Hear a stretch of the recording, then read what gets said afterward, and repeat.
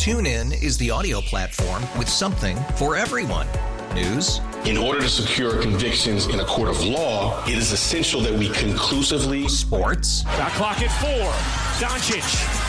The step back 3. You bet. Music. You set my world on fire. Yes, and even podcasts. Whatever you love, hear it right here on TuneIn. Go to TuneIn.com or download the TuneIn app to start listening. The Score! Well, he was here at shoot-around there, and obviously this just came out, so I don't know what the plan is for him. He's actually been, like, after shoot-around, he's in the weight room, he's lifting, he's doing things, and has been doing things. And, the other day after practice, he was in there having his foot worked on. So, he's really, really tried and has been really, really diligent about trying to come in as much as he can to try to get, it rectified, to try to get himself back to playing. So much for that. Billy Donovan now has to pick up the pieces as they head toward the deadline, limping in large part, literally and figuratively. The going nowhere Bulls might finally be forced to actually make a decision on this, even though it's too late, as we all can agree. Jamal Collier covers the NBA for ESPN.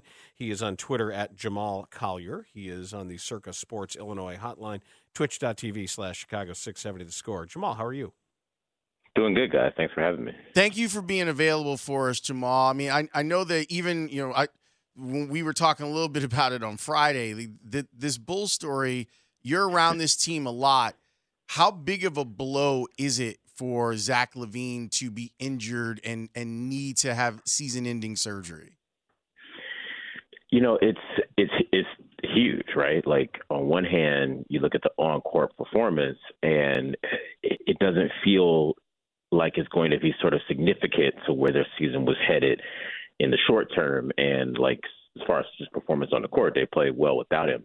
But when you sort of remove him from the equation, and, they're already were having a more difficult enough time drumming up a market for him, trade market for him this season. And since they kind of both sides sort of let it be known in the open there that a trade, had kind of felt imminent in November. And now you all of a sudden have him out for the season, have him not really is going to finish with a 25-game season as really one of his worst in his career. It just really sort of puts as far as a value in like a buzz, or as far as Zach's name, is probably just at the nadir of his value really since probably he came to the Bulls and started to break out in a way. And I think that's just a bummer for the state of the franchise if they were going to try to find a way to dig themselves out of a hole. It definitely is a more difficult challenge now. What could they get for DeMar DeRozan right now as a rental piece to a contender? It's a really good question, because you have to kind of look around and first of all say what team is in need or in a position where DeMar DeRozan feels like it would be, a piece for them to chase a championship.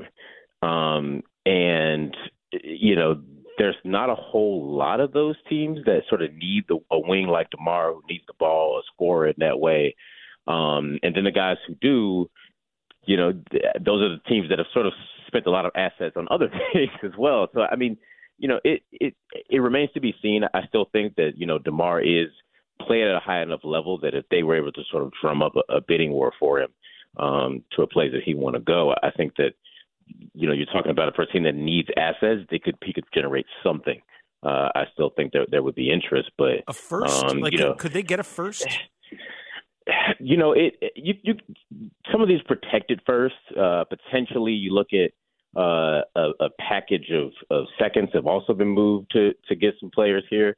I haven't. This is all speculation too. I don't think that they have generated a market for him, and I don't think there's been enough real push in that area for them to really see what DeMar could fetch right now. But again, he's an expiring contract, and you have to take him, trade him to a place that he want to stay and want to re-sign. I think that's the kind of the bigger hurdle there. Is like, where would DeMar want to go? Because I think he would have some say in ultimately where this decision would be made. Jamal, before you were the NBA Bigfoot, you used to cover this team on a daily basis. How weird is it for you to to look up now, like your life has changed in all of this time, but the fortunes of the Bulls, it still seems like kind of attached to, well, Lonzo got hurt. And then, like we're still living those same press conferences that you were doing 3 years ago. Yeah, I forget what it was that. I think it was something with it was a conversation I was having with the podcast or something, and we were sort of talking about the last time I had been on that site, and we were like, oh yeah, the Bulls had just put their team together, and it was like, wow, their team is still currently the same as constructed. It's just a weird holding pattern to talk about, like wanting to get out of or wanting to be competitive, or this team who, that's the idea of not wanting to go into full rebuild mode is this idea of like still wanting to put a competitive team, but they're in ninth place, and they've been in 10th place now for 2 years running. Not to mention the fact that they didn't play well after. So you're just kind of in the same pattern here, and like expecting it to get better without doing anything, good or bad, right? It just is expecting your position to change. It's just kind of a baffling position, I think, for them right now. And I think if nothing else, the Zach injury, is the latest alarm bell to kind of say take a step back and figure out where exactly this thing is going and start to steer it intentionally in a direction. That's how I look at it, as it doesn't materially change their fortunes, because they needed a new build before he got hurt, and they certainly need a new build now. But there are Bulls fans who are clamoring for enough evidence to be placed at the feet of the people in charge that they act on it. And I think that's exactly it. Zach's trade value and the sort of the market for him not being there the last few months, I think is one thing. And, you look at almost the past, mistakes of the past things, holding on to Vooch. You can call them mistakes. You can just call them even decisions necessarily, but sort of like the Vucevic situation and sort of holding on to him at the last deadline, re-signing him and looking at how that position looks, a year later. And it kind of goes to a guy like, with Caruso. And I understand sort of the want to hold on to a guy like that. But I think when you look around at the sort of the last couple of contracts you've handed out and how quickly, I should say, those have not aged well, that's kind of where I think, it just again, it seems like it's just an alarm bell to say, can they sort of get out in front of one of these decisions and not be left in a place where all of a sudden you're being dealt a bad hand and you're talking about, well, it doesn't make a sense to make a move right now. Jamal, what happened in Milwaukee? Ooh, where do you want to start? I want to try and figure out what did Griff do to get on the wrong side of the players that they were out there doing a conga line the first night that he wasn't the coach of the team. Those things nobody has drawn a connection to, I would say, in the Bucks organization. I think that it is surprising how quickly, it was evident probably within the first month or first couple of weeks of the season, even aside from Terry Stotts, just, almost how the players sort of were challenging him and in so many words, thought he was sort of not trying to get him to rise to that occasion. And he was not meeting the demands that a championship team and level sort of, that they asked for, I guess. Like it was, I think that it came down to that, in a way for a first-year head coach where you normally have this learning curve to figure things out, and there just really wasn't one.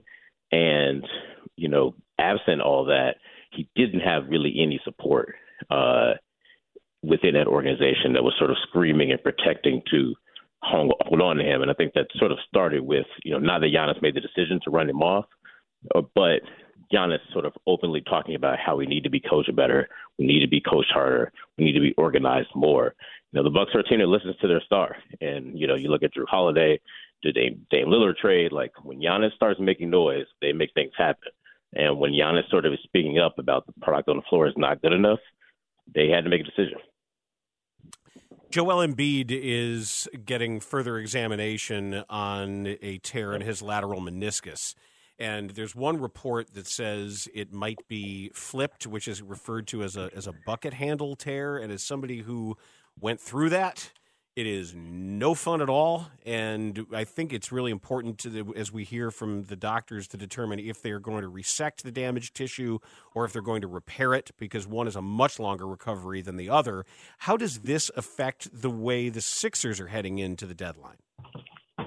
It's a really good question. I mean, on one hand, if Embiid is going to be compromised or for the rest of the season, or at least even if he's able to play again, if it's something he's going to be dealing with or sort of not able to recover from this season, I would wonder how much that would, force them to, they can go two ways. Do you sit back and do you wait until you have a healthy Embiid and put your chips in over the summer, or do you sort of give him the most support possible that he doesn't have to do it all? I think, until they know that full information, it's kind of hard to know exactly which way they go. But this has been a special season from Embiid, and I think if they can capitalize on this window, I think the biggest thing is this should be setting alarm bells to say, this guy's been awesome, but he's also playing at a size and with an injury history that window is not going to be open forever. And I think if they can know he's going to be back on the floor, you got to try to capitalize on the time where he's actually healthy. What do you think about what's going on in Los Angeles? And do you think that there is a level of regret that's going on with LeBron right now on how things are? Yeah, it feels like this just is such the yearly cycle yes. of it, right? Where he gets to this point in the season and he looks around and realizes that this team is not going to be good enough and makes enough noise to make changes.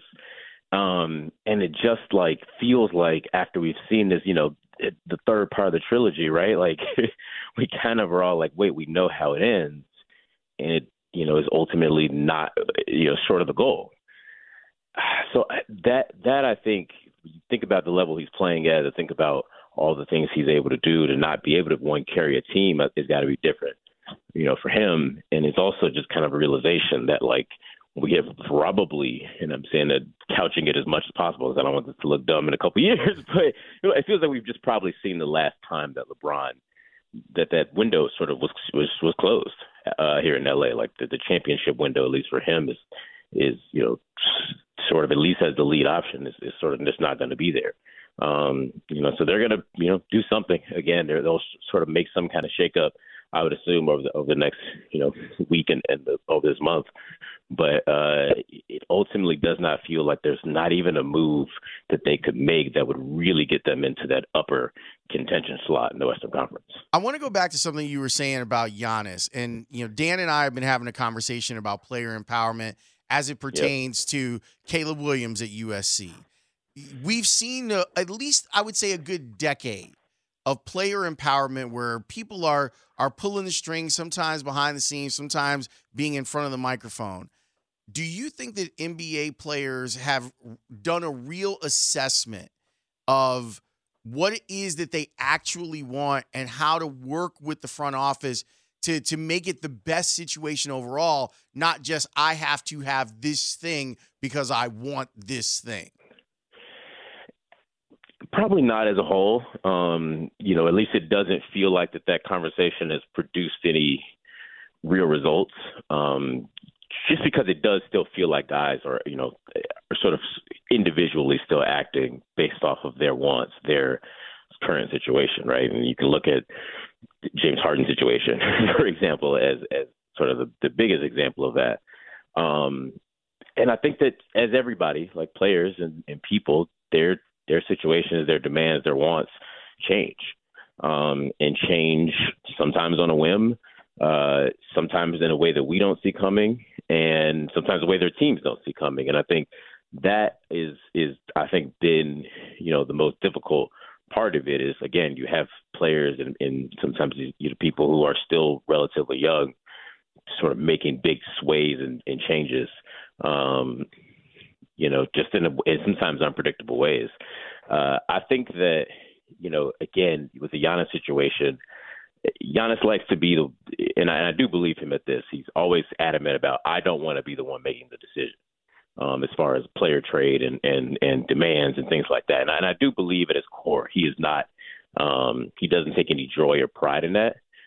But he is such obviously an important part to Milwaukee and in the team and then the future of the team, success of the team, that one, they asked him for an opinion, and he tries to give him an honest one. And I think that with Milwaukee and Giannis kind of as the example, I do think that they're sort of working together in those kind of situations. I think in general keeps the team competitive and keeps the team pushing in a way to be focused on a winning environment, as opposed to, the Bucks could have very easily kept this thing, to sort of point to the Bulls, to the Bulls example, it sort of kept this thing moving and going. And even if they thought the team had reached the ceiling last season with the coach, with the current roster, there was no immediate pressure on them to change it other than Giannis. I mean, I get what you're saying about him, but here's the thing. As long as Thanasis is actually taking up an active NBA roster spot, that's not like you're letting him on the plane or you're giving him a sweatsuit. He's taking up not a full-time roster spot. He is by a mile the worst player in the NBA. And he is, and he's so something you can't be like, well, I don't want to do this. I don't want to be that guy. Yeah, you do. They got, Robin Lopez is also there. And Robin Lopez, at least. The other day. Come on, Thanasis is so by a mile the worst player in the league. It's not even close. I got nothing on that one. I'm stumped here. Jamal, thanks so much for joining us, my man. We really appreciate it.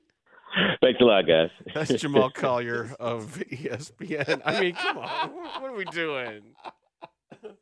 We got some White Sox Stadium opinion that is coming out here, and it may not be exactly what you think from one of the smartest people in the city who writes about such things. And we actually had Joe Sheehan doing a big write-up on the White Sox with not only these small trades that they made, but some strong thoughts about what Jerry Reinsdorf should get with this kind of stadium ask.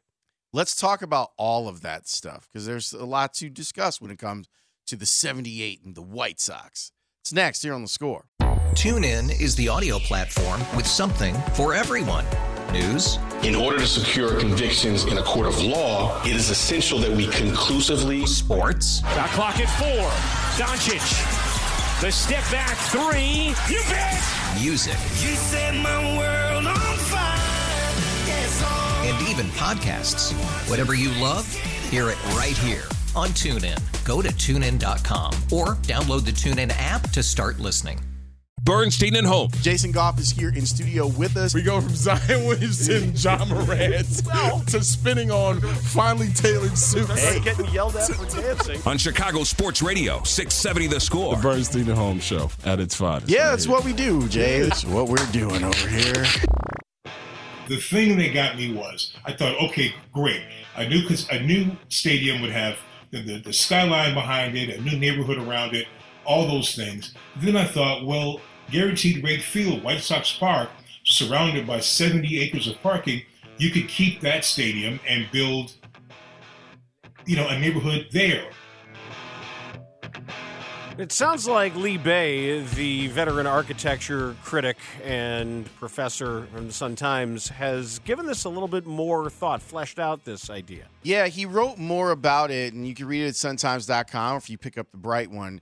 He wrote, in part, sure, the 78 is potentially a more attractive site, but that was helped along by Reinsdorf and the Sox fumbling the one that they have, from the original design right down to making the field face southeast, away from the downtown skyline the team now covets. So, the city and state officials should think long and hard before helping reward the team for such blunders, particularly when it would come at the expense of the South Side and the Armour Square neighborhood and nearby Bridgeport that has been the Sox home for 114 years, counting the time at Old Comiskey.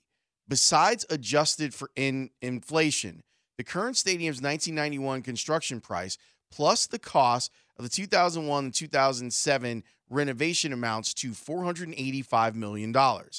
That's a fair amount of money, although not in the billion-dollar stratosphere of the current generations of ballparks. Still, With that much cash invested in a neighborhood, it seems unseemly to let the team just walk away, no questions asked, especially if there's no plan for the stadium's future. In a statement sent to me last Thursday, Alderman Nicole Lee of the 11th said she is, quote, committed to keeping the Sox at guaranteed rate field, close quote. She also said her office is putting together a working group that is examining improving 35th Street, turning an eye to how we can make it attractive to the team and to the neighborhood as well, close quote.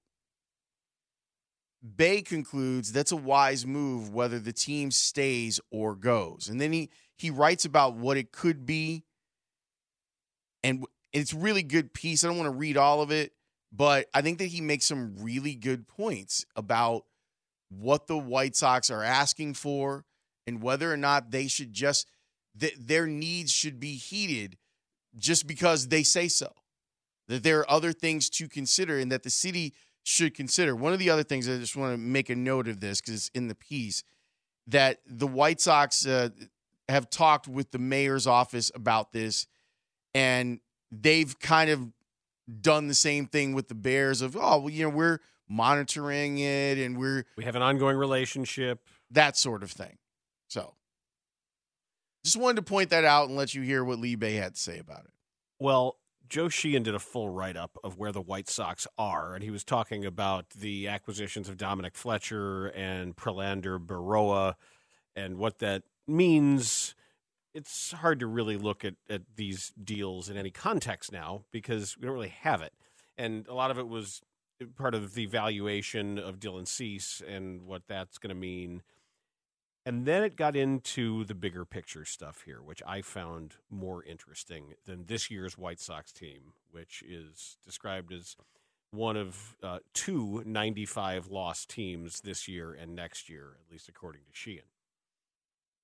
He says that brings us to the shadow over all of this. Owner Jerry Reinsdorf. Reinsdorf has spent his 40-odd years in baseball as a labor hawk, a skinflint, a man out of time. In the middle of those 40 years, though, his White Sox fell into a championship. The 3 postseason series taken by the 2005 team, the team of Guillen and Konerko, Burley and Jenks, are the only postseason series the White Sox have won since Reinsdorf bought the team in 1981. We can take this out further, actually. Since winning the World Series in 1917, the White Sox have won a playoff series in just one of the 106 years since. If Doug Eddings doesn't have a minor stroke in 2005 ALCS Game 2, the White Sox fall behind 2-0 to the Angels in that series, and maybe we never get those 3 straight complete games to end the ALCS, or the most entertaining sweep in World Series history. That 8-game winning streak, triggered by Eddings' error, reset the clock for Reinsdorf and his Sox. With time and perspective, it looks like one of the all-time fluke championships. I disagree with him severely with that interpretation of how things went in 2005. Reinsdorf has been content to sit back and treat the White Sox as an annuity. Since moving into New Comiskey in 91, they've generally bottomed out at 1.5 million tickets sold, and only in recent years did they lose money, per Forbes' accounting. The local TV deal is one of the best in baseball. Reinsdorf bought the team for $20 million in 1981, and it's now estimated to be worth $2 billion. That's not going to actually mean a raw gain of $1.98 billion if he sells, but the profits will pay for a few good pies at Pequod's. That's Sheehan's editorialization there. In 4 decades, why didn't you pick a Southside place there, Sheehan? What's wrong with Riccobenni's?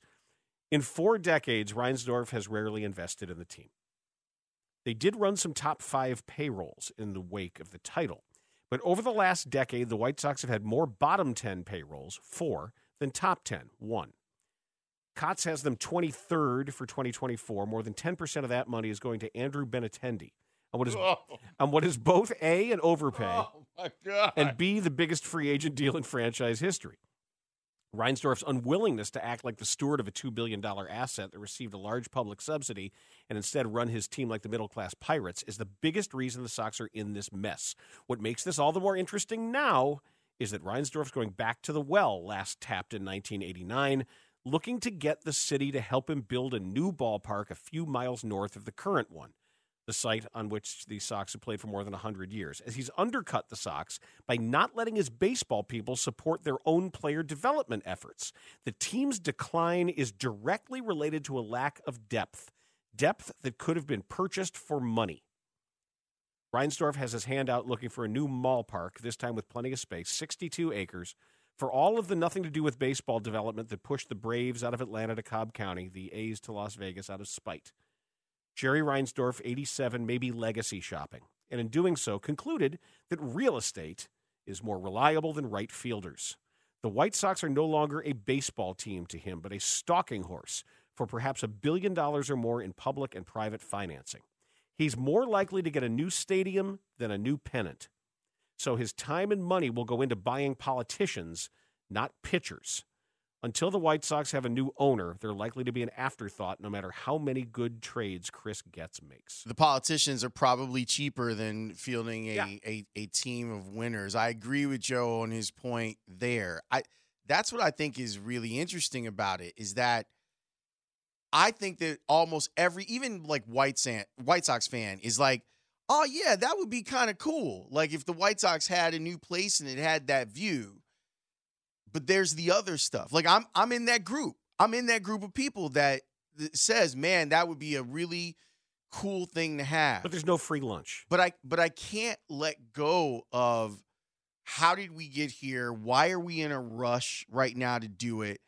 There's nothing wrong with the place that you play in. It's actually one of the things to me that is endearing about the White Sox is where they play in the stadium that they have.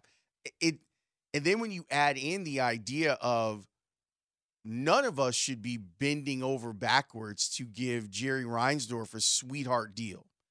And if you want to look at it from the cynical standpoint of what has he given White Sox fans over the last 20 years, if that's the way that you want to frame it, I'm okay with that because I think that that's fair for a fan citizen of the White Sox to be like, maybe we don't just run out and allow him to do whatever, that we don't allow him to just dictate what will then be him allowing him to change at least 2 neighborhoods. At least 2. And I would venture to say 3. But I get where Sheehan is coming from, and I largely agree with the concrete evidence of a lack of investment by Reinsdorf in a team. And something that he's far better at is real estate. And Chicago just saying we're going to let him do what he wants. Because it's something that sounds better because the team is so bereft of hope. Mm-hmm.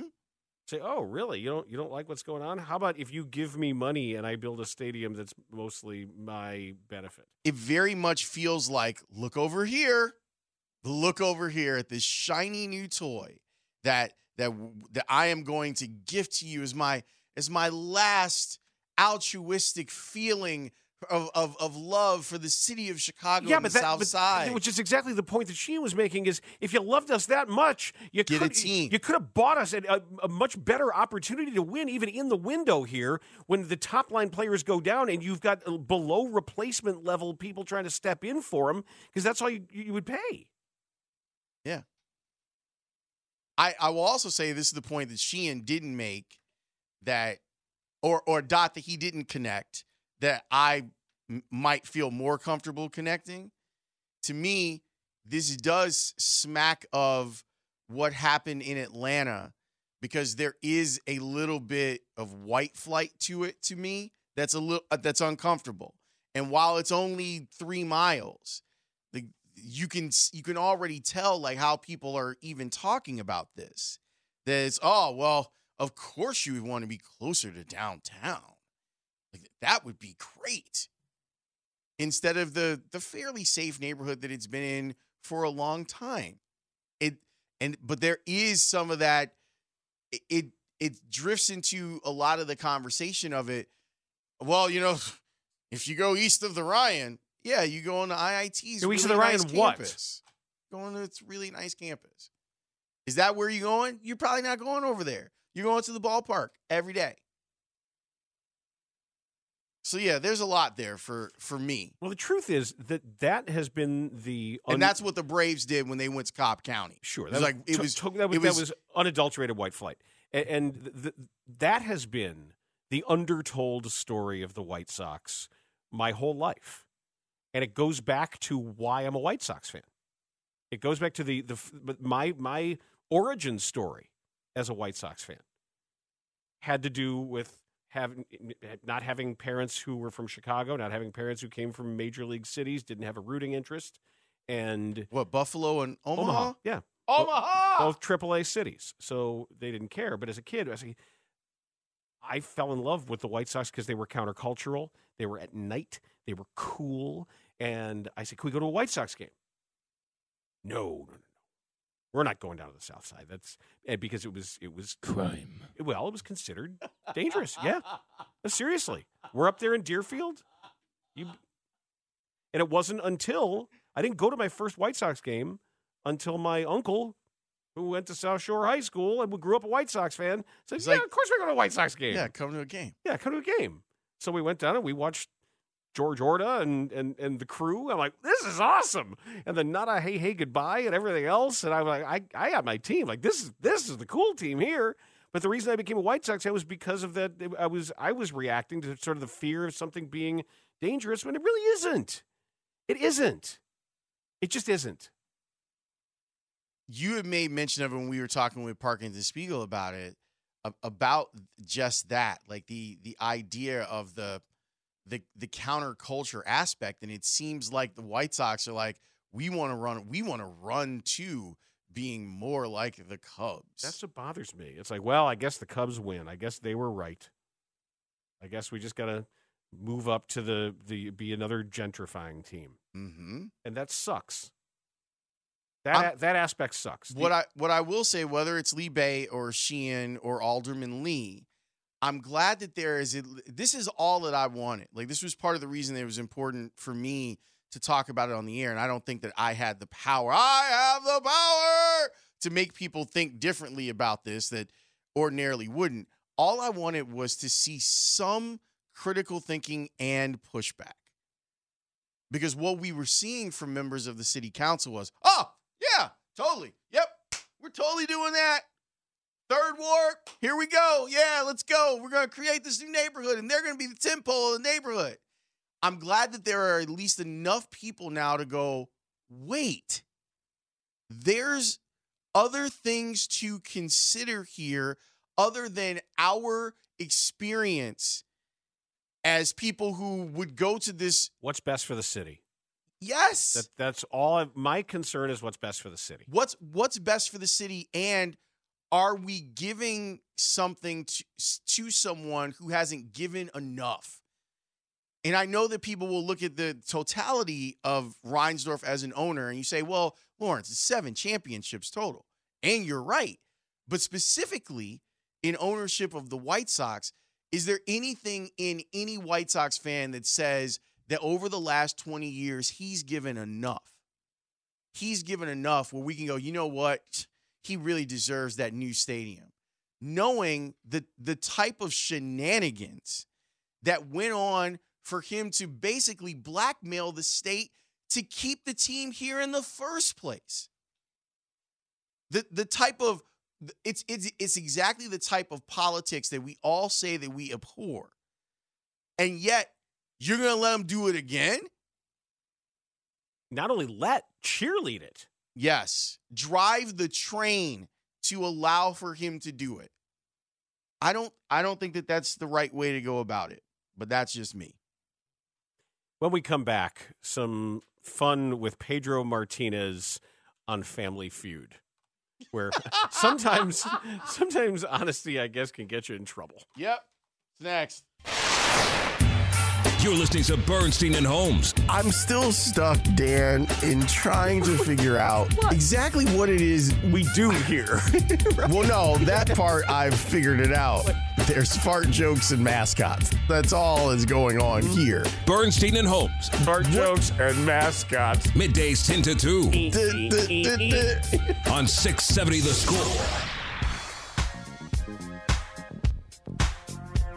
Getting a lot of talk this week about the big game. And when we do cover it here on The Score, it is presented by Solo Stove.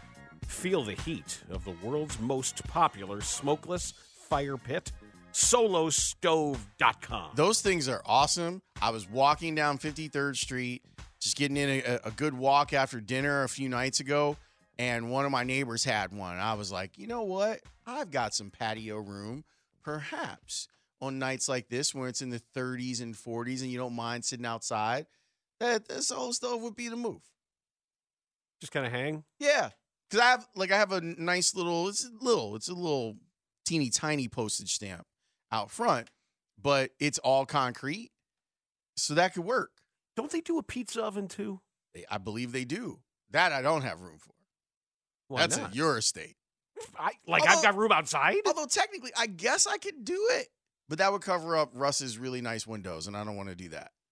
Yeah. Meanwhile, I was getting sent photos last night. Our guy, Jeff from One Step, he's got a pizza oven now. Man, he was making me hungry. Yeah. He was making homemade everything, his own, like grinding the cheese himself and like homemade sausages. And how about this one? How about this one? Man. The guy send where me pizza porn. When I passed the Solo Stove guy, it was remembers that day last week where it was like 50 degrees and then the fog rolled in and it was like 35 degrees. And I was like, typical Chicago, because Chicago going to Chicago. People were out grilling, and I was like, of course. Of course. Yep. Like, it was just nice enough where you're like, you know what? Steaks on the grill. You should have seen Montrose Beach yesterday, Laurence. It was like it was May. Everybody was out. Everybody. You know that little stair step area around the back? Yeah. Filled with people. Guys were out fishing. People were biking. There was a birthday party out there with balloons. I'm telling you, it was like an absolute spring day yesterday. And I got in trouble with the owl people. Yeah, you and the owl people need to fight it out. Look, we don't have time to do the Pedro Martinez. We can do it tomorrow. Why? I want to do it. They're right there. So?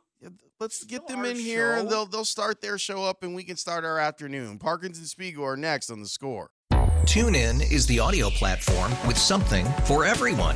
News. In order to secure convictions in a court of law, it is essential that we conclusively. Sports. Got clock at 4. Doncic. The step back 3. You bet. Music. You set my world on fire. Yes, and even podcasts. Whatever you love, hear it right here on TuneIn. Go to TuneIn.com or download the TuneIn app to start listening.